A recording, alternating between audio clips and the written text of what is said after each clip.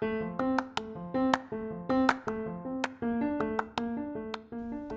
and welcome to Living While Feminist. Living While Feminist is a weekly podcast talking with feminists about the ups and downs, ins and outs, and the emotional rollercoaster ride of living a feminist life. I'm your host, feminist writer, researcher, and author, Jen Thorpe. Today on the podcast, I'm talking with feminist literary scholar and award-winning author, Dr. Barbara Boswell. Barbara is the head of the English department at the University of Cape Town and has taught gender studies and African women's literature at the University of Virginia, the University of Maryland, Baltimore County in the USA, as well as the University of Cape Town and the University of the Western Cape. She earned a PhD from the Department of Women's Studies at the University of Maryland, College Park, where she studied as a Fulbright scholar. Her MPhil was completed at the Women's and Gender Studies program at UWC. Barbara is the author of the award-winning Grace, a novel that was published by Mojaji Books in 2017 and won the University of Johannesburg Debut Creative Writing Prize in 2018. It was published in the US in 2019 as Unmaking Grace. Grace has been deservedly praised by many, including the Kirkus Review, which called it a smart, compassionate portrayal of one woman's quest to end the cycle of violence. Barbara's writing and academic activism espouses her belief in writing as a feminist and spiritual practice, and as a practice that can heal trauma and build connections. Her research interests include post-colonial African literature, feminism and post-coloniality, queer theory, Black feminist thought, and intersectional feminist theory, and she's published multiple academic works and papers on these topics. In 2020, Barbara published And Wrote My Story Anyway, Black South African Women's Novels as Feminism, which was published by Wits University Press. The collection archives the work of several women writers, exploring their writing as source and site of feminist theory. This year, she also published an essay in Surfacing, a collection edited by fellow feminist literary scholars Desiree Lewis and Kubiba Badaroon.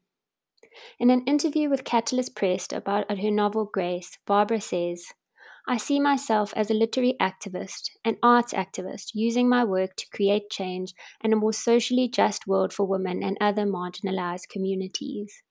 So today I'm going to be talking to Barbara about feminism, the responsibilities and rights of feminist writers, and the power of telling stories to change our future and our understanding of the past.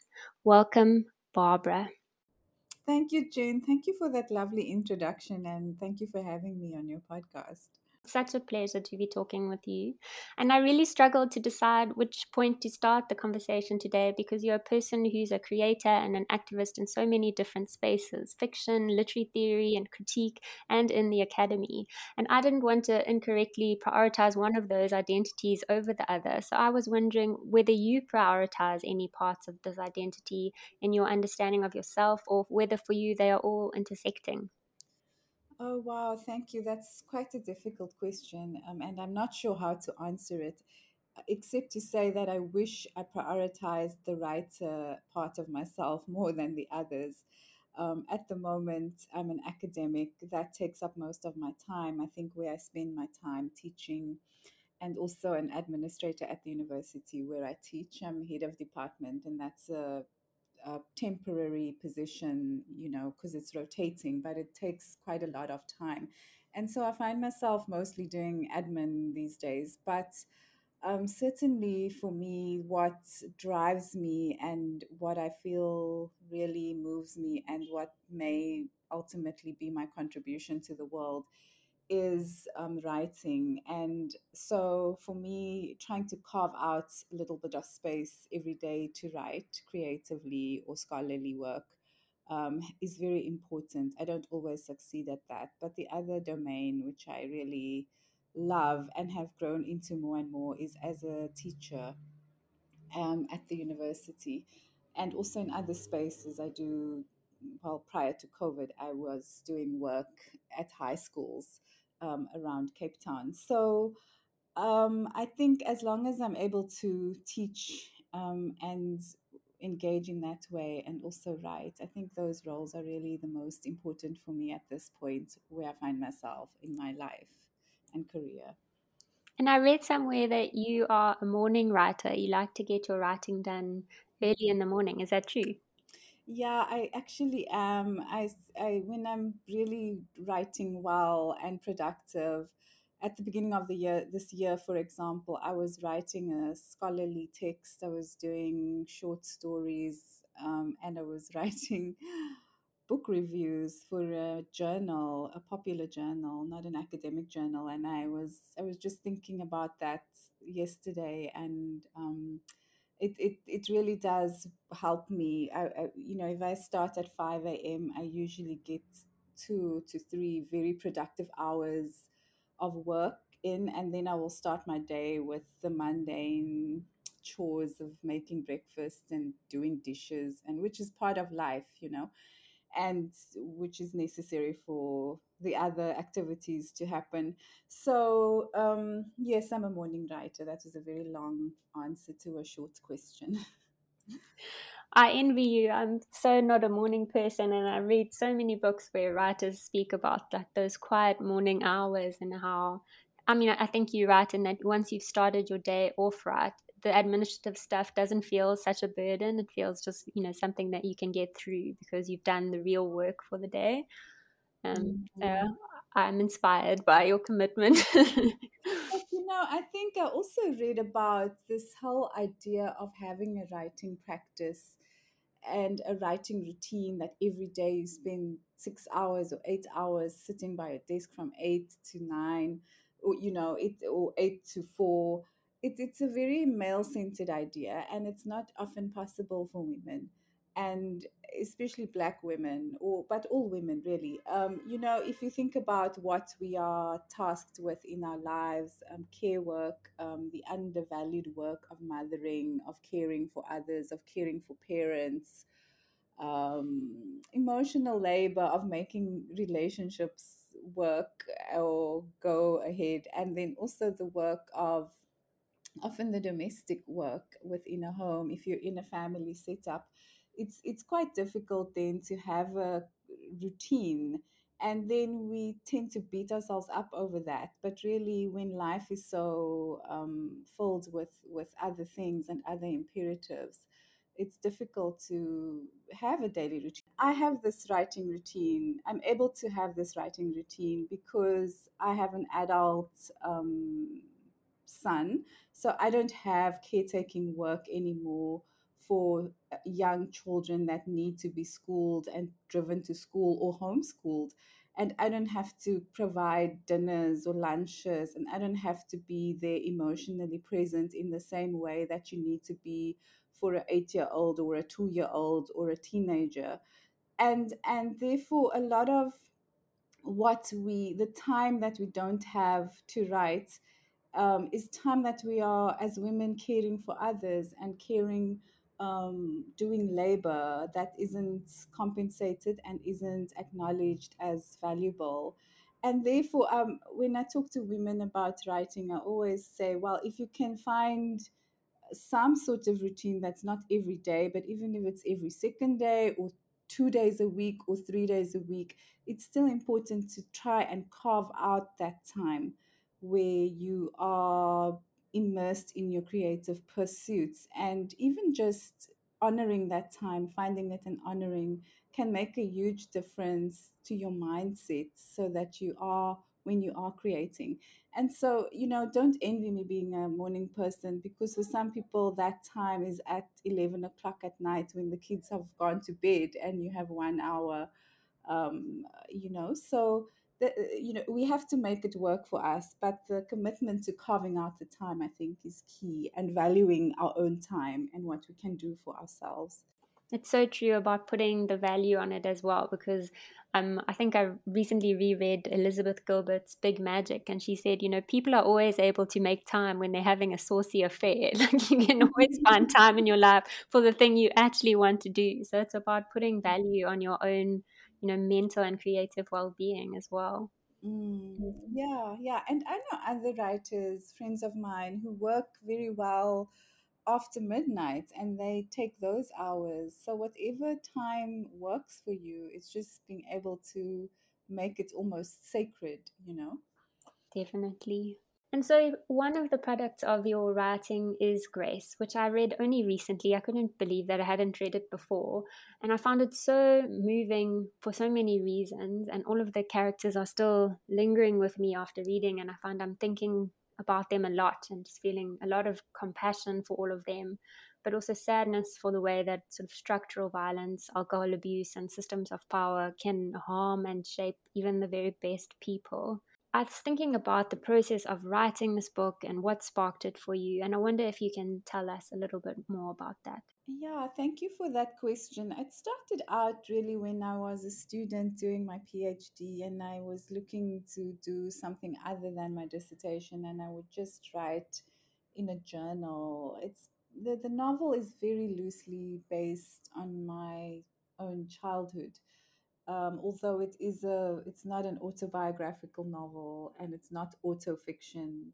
It starts with some of the things that I was writing about at that time in a journal. I wrote them as a way of processing my own trauma of having grown up in a very violent home with an addict as a father and someone who was quite violent towards my mother and me.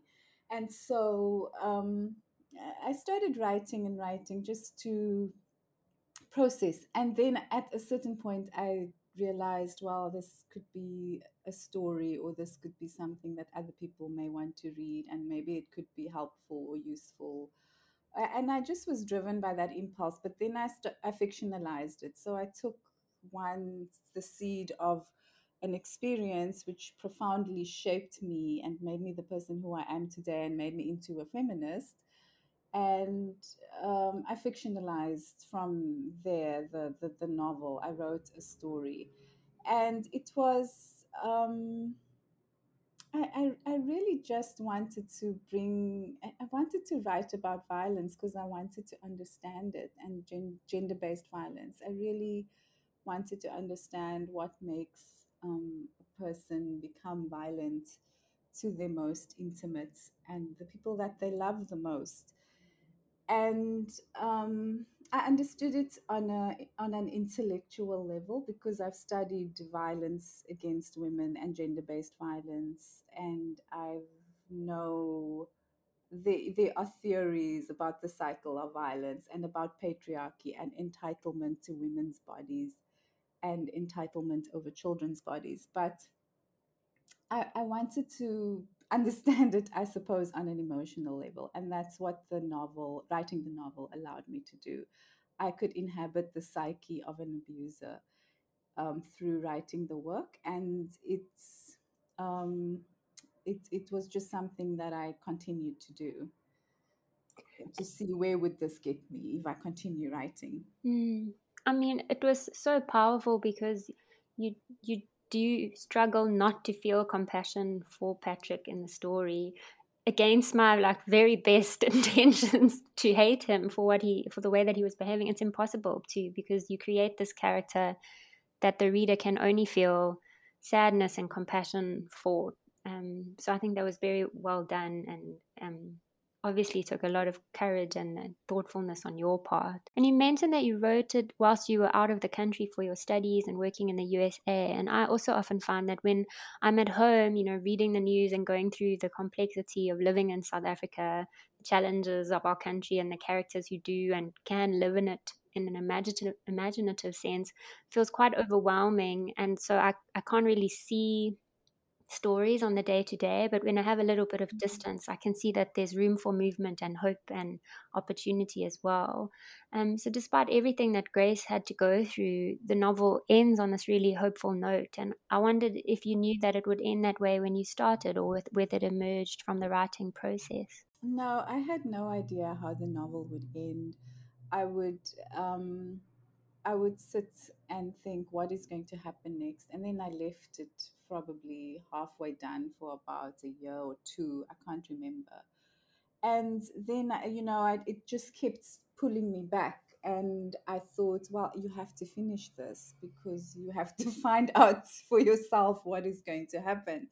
And I had a scene in mind as a conclusion for the novel that was quite a sweet scene, and but when I got there it wouldn't come, and it didn't feel authentic. I don't like the word authentic in relation to writing or to many other things actually, because what is it? But it really just didn't feel like what these characters were meant to be doing at that point. And so in a way the characters directed their own story by the end of it. And the end, the end is quite ambiguous.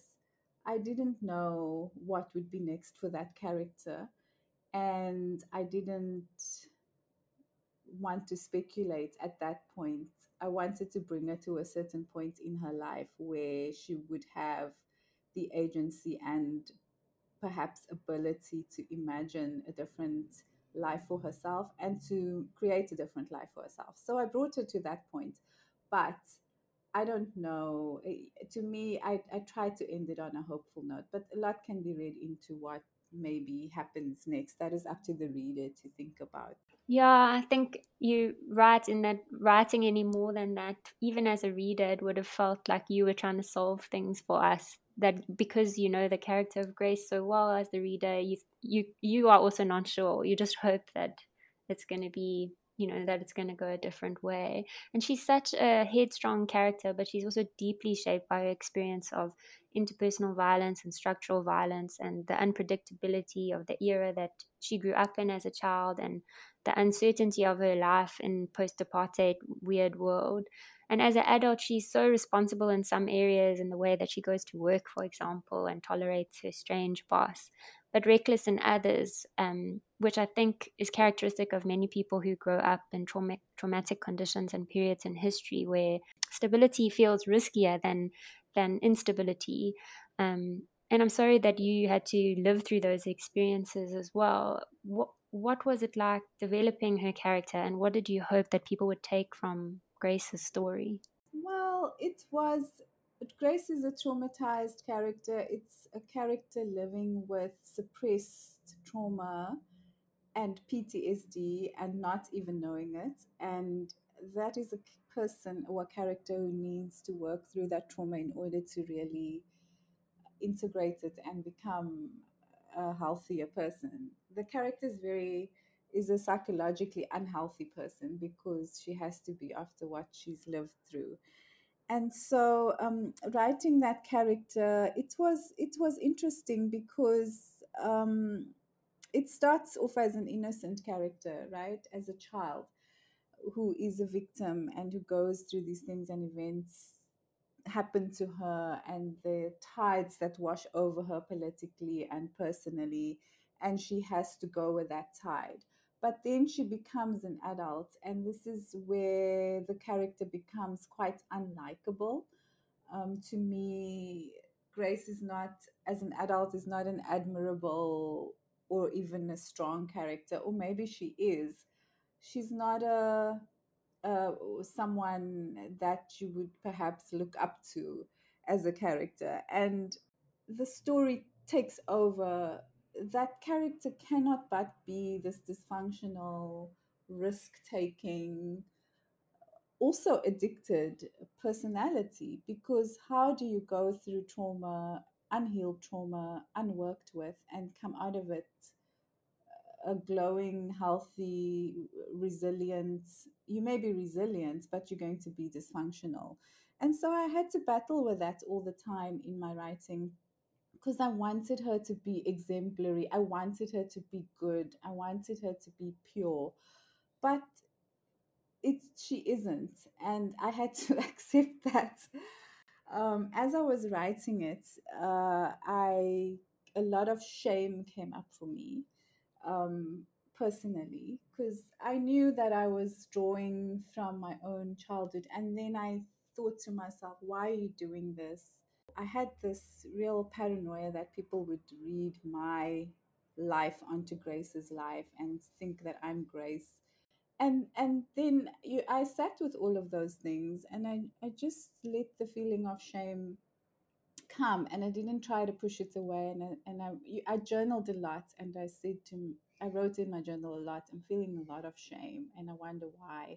And I worked through it because it did affect me. That why are you telling a story that's ugly?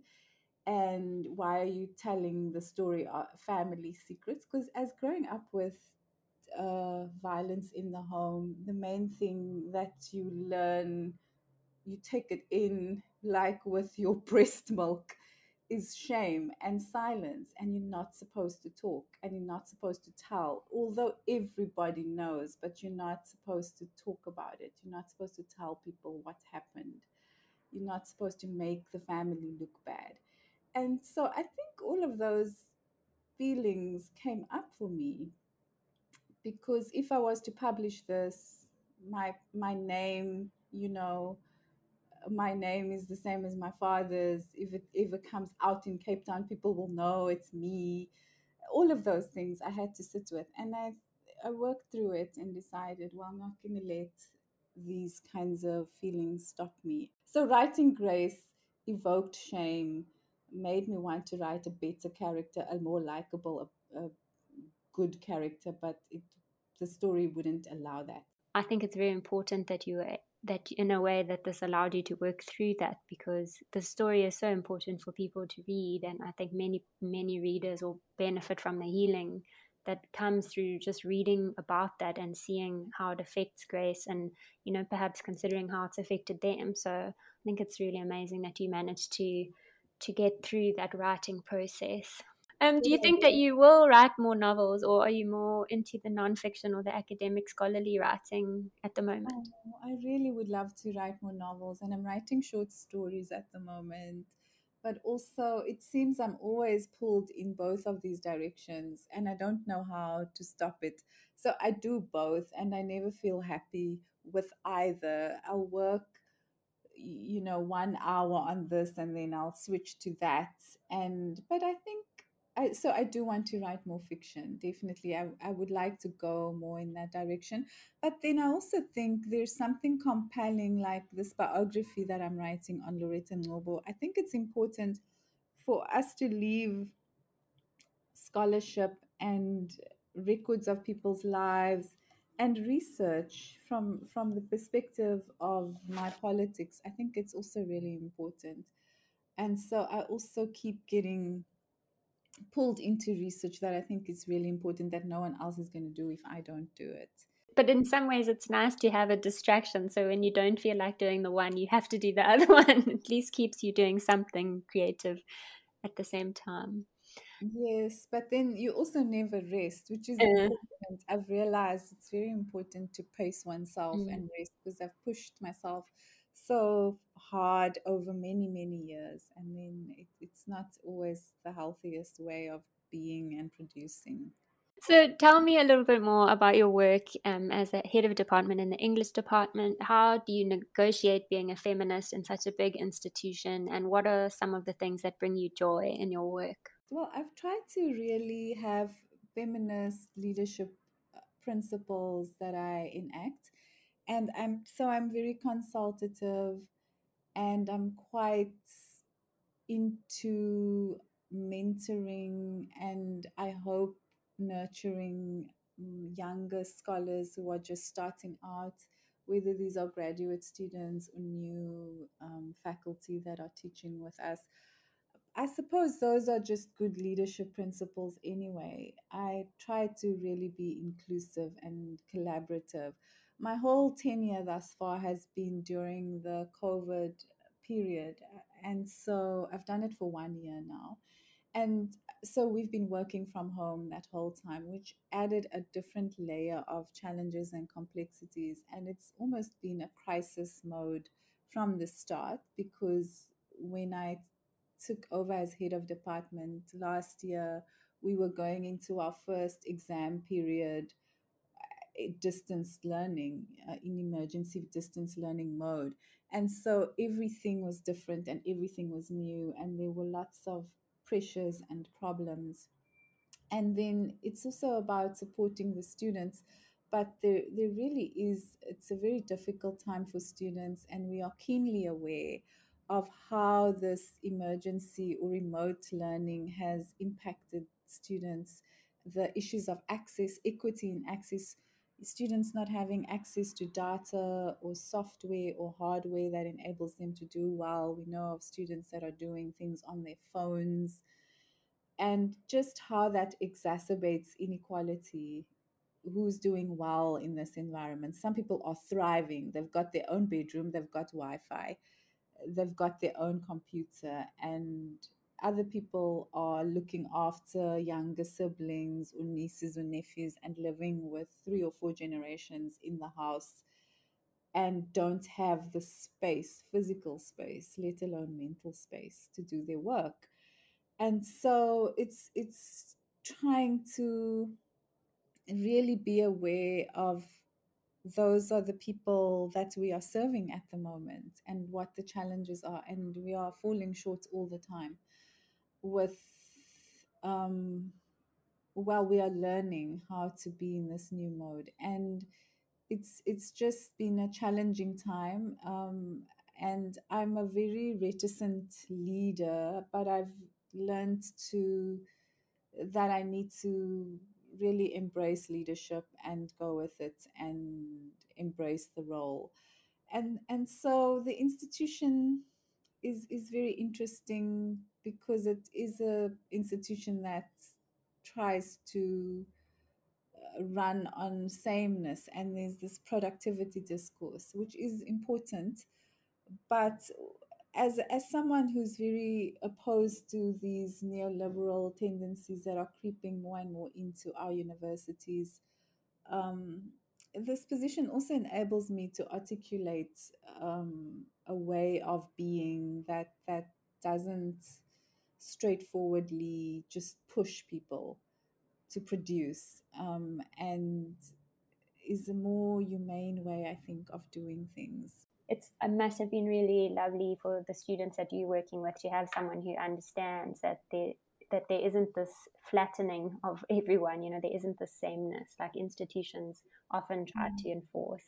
Yesterday, I listened to the Governing Intimacies webinar that you were on, where you spoke about the importance of intergenerational feminist conversations.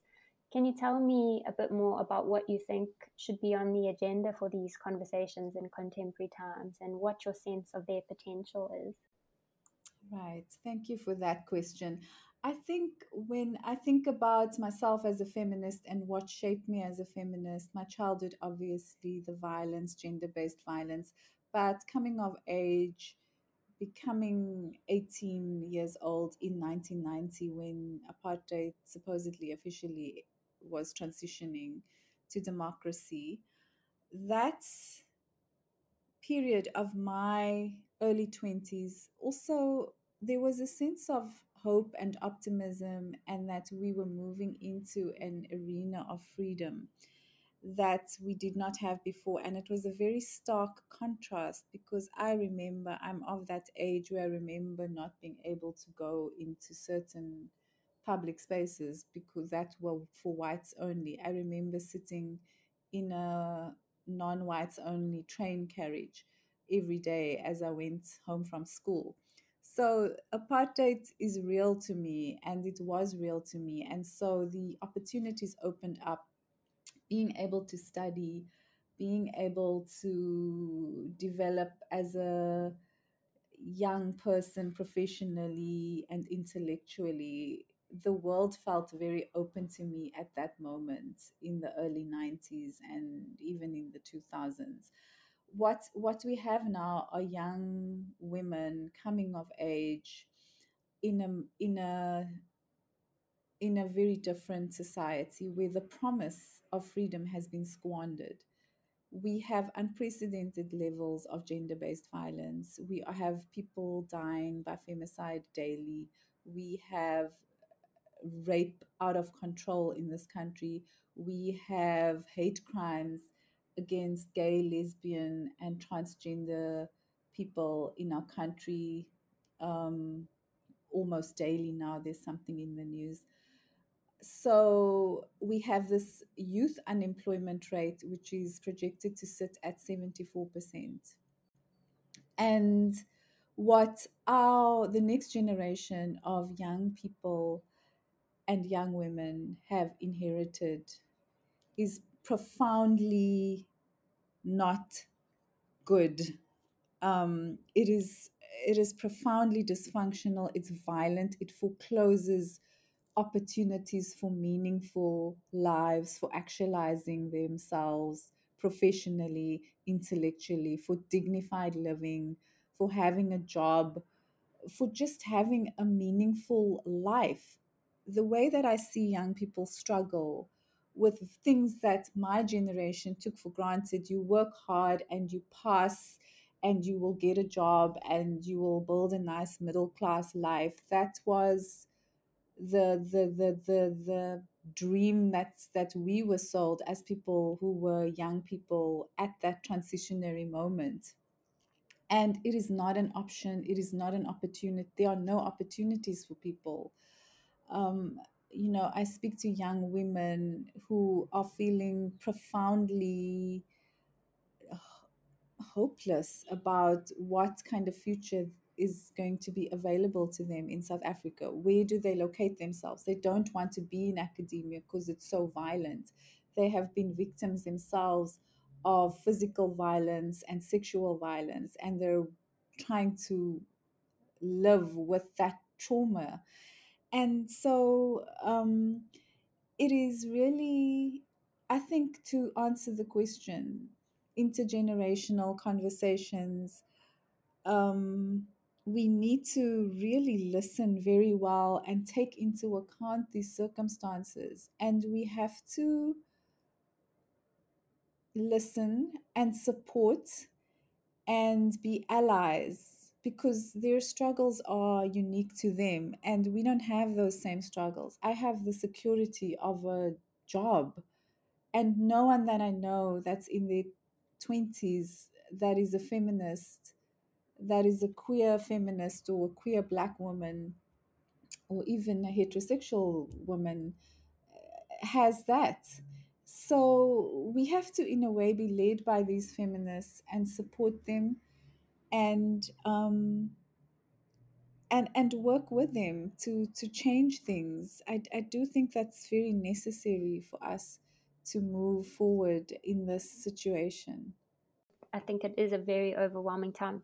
The unemployment figures alone are enough to make anyone feel just completely traumatized by almost a wasted effort. So, like, what is the point of trying in a system that is so determined not to reward you for your effort? It's really difficult. So, one way to have those intergenerational feminist conversations is, of course, through reading fiction and engaging with the writing of feminists across eras and generations. In the author's preface to your latest book, And Wrote My Story Anyway, you describe working as a journalist in 1994 and being assigned a book by Bessie Head, a writer who was unfamiliar to you at the time. And in your preface, you say, extremely conscious of her agency as a writer and wishing to leave a legacy, Head had been writing into a future she could neither have predicted or anticipated.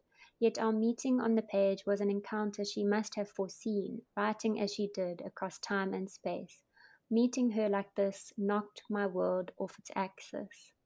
Never before had I encountered the subjectivity of a young colored woman at the center of a novel. The message I had received through 20 years of fiction reading was that the interiority of a young black woman embedded within apartheid's social relations was simply not a subject worthy of literature. Head's work jolted me awake, I realized, because I had not thought it possible that a black woman could be a writer. Tell me about this moment and what it meant for you and your writing and your feminism. Yeah, that's such a long time ago now. And it really was a profound moment for me because I had encountered this. I saw the first thing even was the picture, the author's picture on the page, on the jacket of the book, and seeing someone who looked like me. And I knew nothing about Bessie Head at that stage. I knew nothing about her history or what she had gone on to produce because the book that I was getting to review was called The Cardinals, and it was only published. It was the first or one of the first novellas that she wrote, but it was published only in the 90s after she had passed away and after she had become the literary figure that she was and produced her novels and other writing. And So that was an unknown, previously unpublished work, and it was set in Cape Town. It was amazingly written. The protagonist was a journalist like me, and she was living in Cape Town and walking around all the same places that I was going. And she was sitting on the mountain and trying to write, teaching herself or being mentored by Johnny in the book how to write, how to make her writing come alive. And so it was very much a book also about writing and becoming a writer, and what it takes for a young woman of her social position and race and class to make that step to become a writer. And it was as if this just spoke to me, because me, I wanted to be a writer, but I didn't think it would ever be possible for me. I gave up that dream even before I could articulate it. And the next thing that I could become, if I couldn't write books, was to be a journalist. And so I, in a sense, settled for journalism because I thought this is a way to do writing. But the world of fiction and creative writing, I had not, that's what I really wanted. But I couldn't even set my heart on that prize because it was so unattainable for me. And so that encounter with Head really changed my life because I thought, well, here was someone who did it. And that was the first time I encountered a Black woman's writing. And from there on, I started reading Alice Walker and Toni Morrison and those writers, Black writers from the USA. But there was no one else here. And so this is what started my. Many years later, I was able to go back to university and do my master's in gender studies. And I chose the University of the Western Cape to do it. Why? Because I could take electives in creative writing there as part of my gender studies masters, and that option was not available elsewhere. So I was kept on being drawn, and even then I studied writers, still believing, well, I don't think I can write, I'll just study them. So that encounter with Head really was a encounter that changed my life and shaped my life, and I'm very grateful that I was able to have it. It sounds like a key that just opened a door that you didn't know was there this whole time. I mean, I love when books can do that for people. I think it reminds you of the importance of fiction as a key to another world. Um, Mm. and Wrote My Story Anyway is a book that examines 10 English novels or 10 English fiction pieces by Black South African women writers during the late 20th and early 21st century. And for readers who haven't yet read the book yet, who I hope are going to go and get it now straight after this podcast, tell me more about how you chose those writers and the process of exploring their fiction as feminist theory. Book comes out of my PhD, and then this question arose after my reading of Head. And these are years between the questions even coming up for me and making connections, because when I first read Head's book, I was 21 or 22. And by the time I started doing my master's, I was in my mid 20s. And when I started my PhD, I was 30. And so the question then that popped up throughout my master's study was, then I started being familiar with Miriam Tladi's work and Loretta Ngobo and Sintiwe Magona. And I started thinking to myself, why have I never heard of these people? And why have I never read them? And of course, the answer is about apartheid and the structure of cultural production and censorship and banning, and our emerging democracy histories being obscured. And we're still in that process of writing histories of that time and earlier. And that was really the question that made me planted the seed for this book, is why don't we know about Miriam Tladi? Why don't we know about Loretta Ngobo? Why don't we know about Bessie Heads, the average South African citizen? So that made me say, well, I will write about them. I want to write about them. And then Miriam Tladi and Loretta Ngobo were still alive at that time. So I interviewed them and other writers about what it took for them to become writers. Because for me, in my mind, what really crystallized some of the questions was the idea that had I was educated, but I still didn't feel that it was possible for me to write. So, what did it take for them to write? That was really the question that I was interested in. What made them become writers? Because my secret longing was to be a writer. So I was looking for answers very indirectly. Then, who I chose were really people who I thought were significant firsts. And I know that the idea of first is problematic. The first Black writer, the first Black writer to publish in English, the first Black writer to publish in South Africa.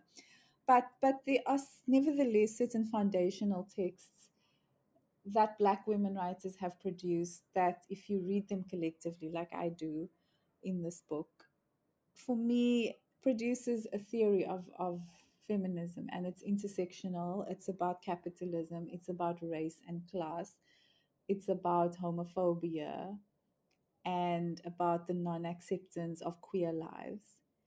And when we look to these writers, they give us very clear theoretical instruction, and I don't mean it in the pedantic sense, but there is a theory there of liberation, which I think is quite important. And on theories of liberation, at a point early in the book, you quote from Heads the Cardinals, where the character Johnny says, maybe we writers can help throw some of those imposed standards overboard. It is a great responsibility to be a writer at this time. So, what do you think the duty of the feminist writer is in this post apartheid, unequal, pandemic stricken, climate damaged time? This is such a difficult question to answer because I think writing is fundamentally about freedom for me, and I know for others. And so to almost impose a feminist framework on oneself as a writer, I'm only going to speak for myself here, it's quite narrow because it's why can't I then write about sex and sexual pleasure? That is a feminist act, but must my concern always be feminist? I suppose it will always be because I'm a feminist and I love those values in my life. So it will somehow reflect in my writing without me. When I'm sitting down to write, I don't think, well, let me write this feminist, anti racist text. But the way in which I move through the world and experience the world is feminist. And so that will come no matter what I do, it will be feminist, I think. I don't have to attune myself too much to that. So I think the responsibility of the feminist writer in this contemporary moment is to do whatever the hell she wants to. Art doesn't have to have a function. It should and does exist for the sake of itself.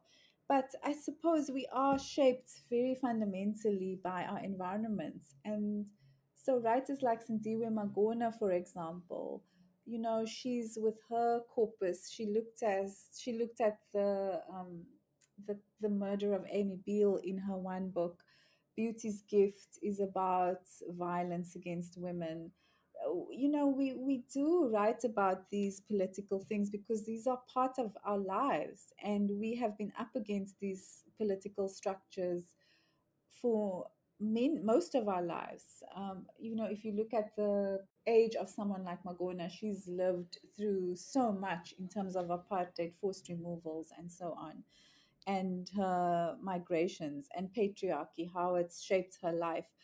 I just think we need to just be creative. We need to, the idea that we have a duty, it's so constricting. Mm. I would love us to get to a point in this country, in the world, where we can just, I write because it moves me and because it gives me joy and because it's pleasurable. Yeah. And yet I have unique things to say and a voice And there are issues that I want to highlight, and these issues may resonate with others. I think you're right, because I think so often a duty can become a boundary, and that's not at all what I think we want for any writer, is to have something which they are allowed to write about or not allowed to write about or must write about. But it's interesting to reflect on, what are the times that I feel like I can't write about something, and what does that mean? And what are the times that I feel like I must write about something, and what does that mean? All of these are tied to, as you say, who's been able to make literary production at all in the first place. And then there's also, what does my voice enable, and what does my skill enable? What can it? Because if you're a feminist, you are fundamentally wanting change in the world and in your society. That's the point, that you recognize your society as limiting and unjust, and curtailing freedom for women. Fundamentally, that's the point. And so, what can I crystallize through my voice, through my vision, through my skill? I think that does exist with the impulse also for creativity. Yeah, and I think something that you also say in the Surfacing collection in your essay, Echoes of Miriam Clowley, you speak about summoning the feminist and literary ancestors when you practice your work in the academy or in your writing. And so there's also a sense of, having a gratitude towards those ancestors and wanting to summon them to share, the archive or the story or the analysis that they've enabled you to have in the world. And who are some of the ancestors that you think listeners should be aware of and read and engage with? Well, it's personal as well as political, but whoever has shaped you. So I think there are writers. I exist as a writer in this world who's able to write and publish because of the women who went before me and fought very difficult battles. And certainly Miriam Tladi is one of them, and Loretta Nobo, people who fought very, very hard to have a voice and to have their work published, and who were harassed and brutally dehumanized for daring to write. I also think of people like Pumla Dineo, who makes a path in the academy in very, very, uh, what's the word, tangible ways for other women. I think about her citational practices and how she always cites, even when I was a master's student, she was citing my work.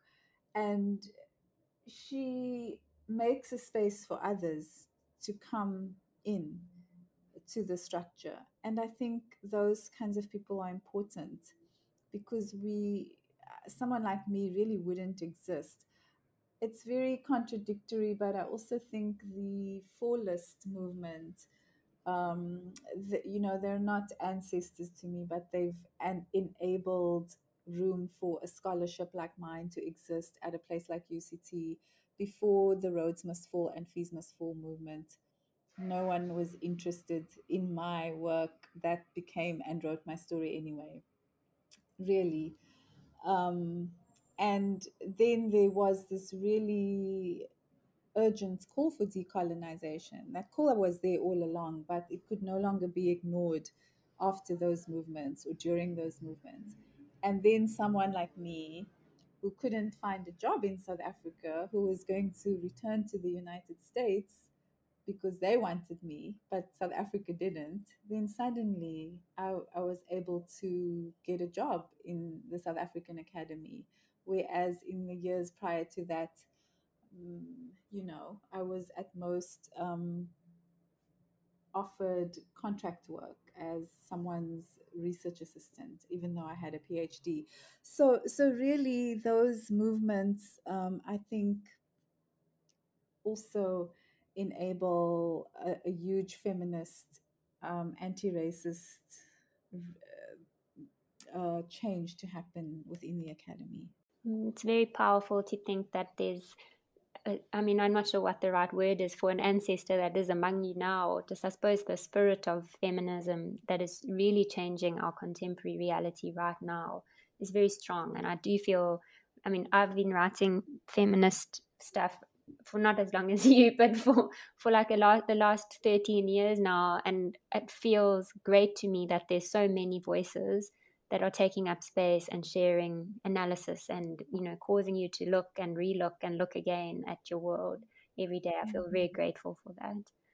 And I have 3 last questions that I'm going to ask you that I ask everyone on the podcast. I think you might find the first one impossible to answer.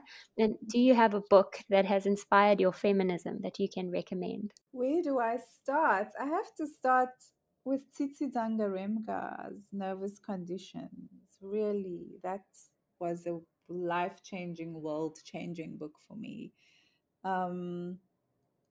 And then I think, there are just so many. Audre Lorde's work, Azami, was also quite an important text for me. Toni Morrison's work, all of her books really, really are, I think, very important in terms of feminism and race and how to write. South African books, again, Muriel at Metropolitan was how I first read it, which is the novel written by Miriam Tladi, Between Two Worlds. I think that's really an important work. I think for people who want to understand what feminism is in a South African context, a good book that I would recommend is Malebo Sepodi's book, Misbehave, published by Blackbird Books.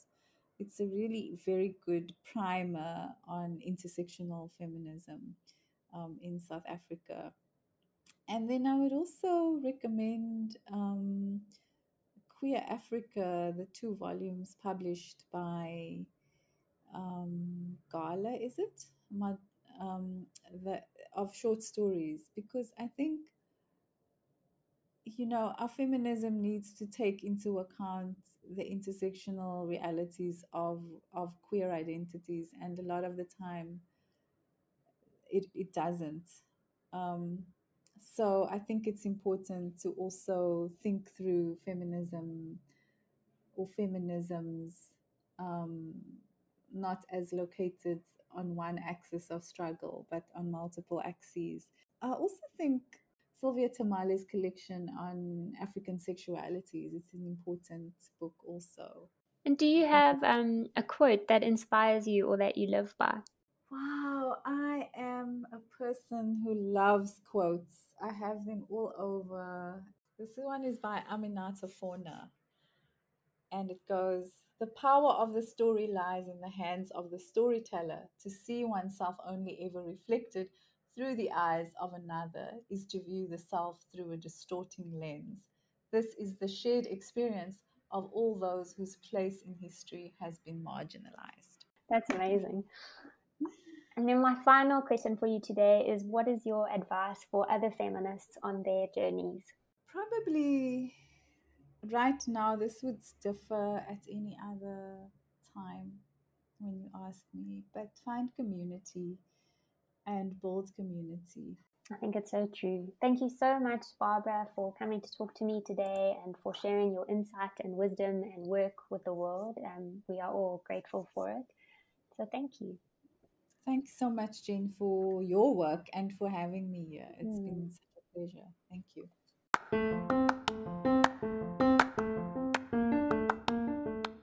Thanks so much for tuning into this week's episode of Living While Feminist with me, Jen Thorpe. Please do tune in next week to hear more from feminists about their lives and experiences. Take care of yourselves.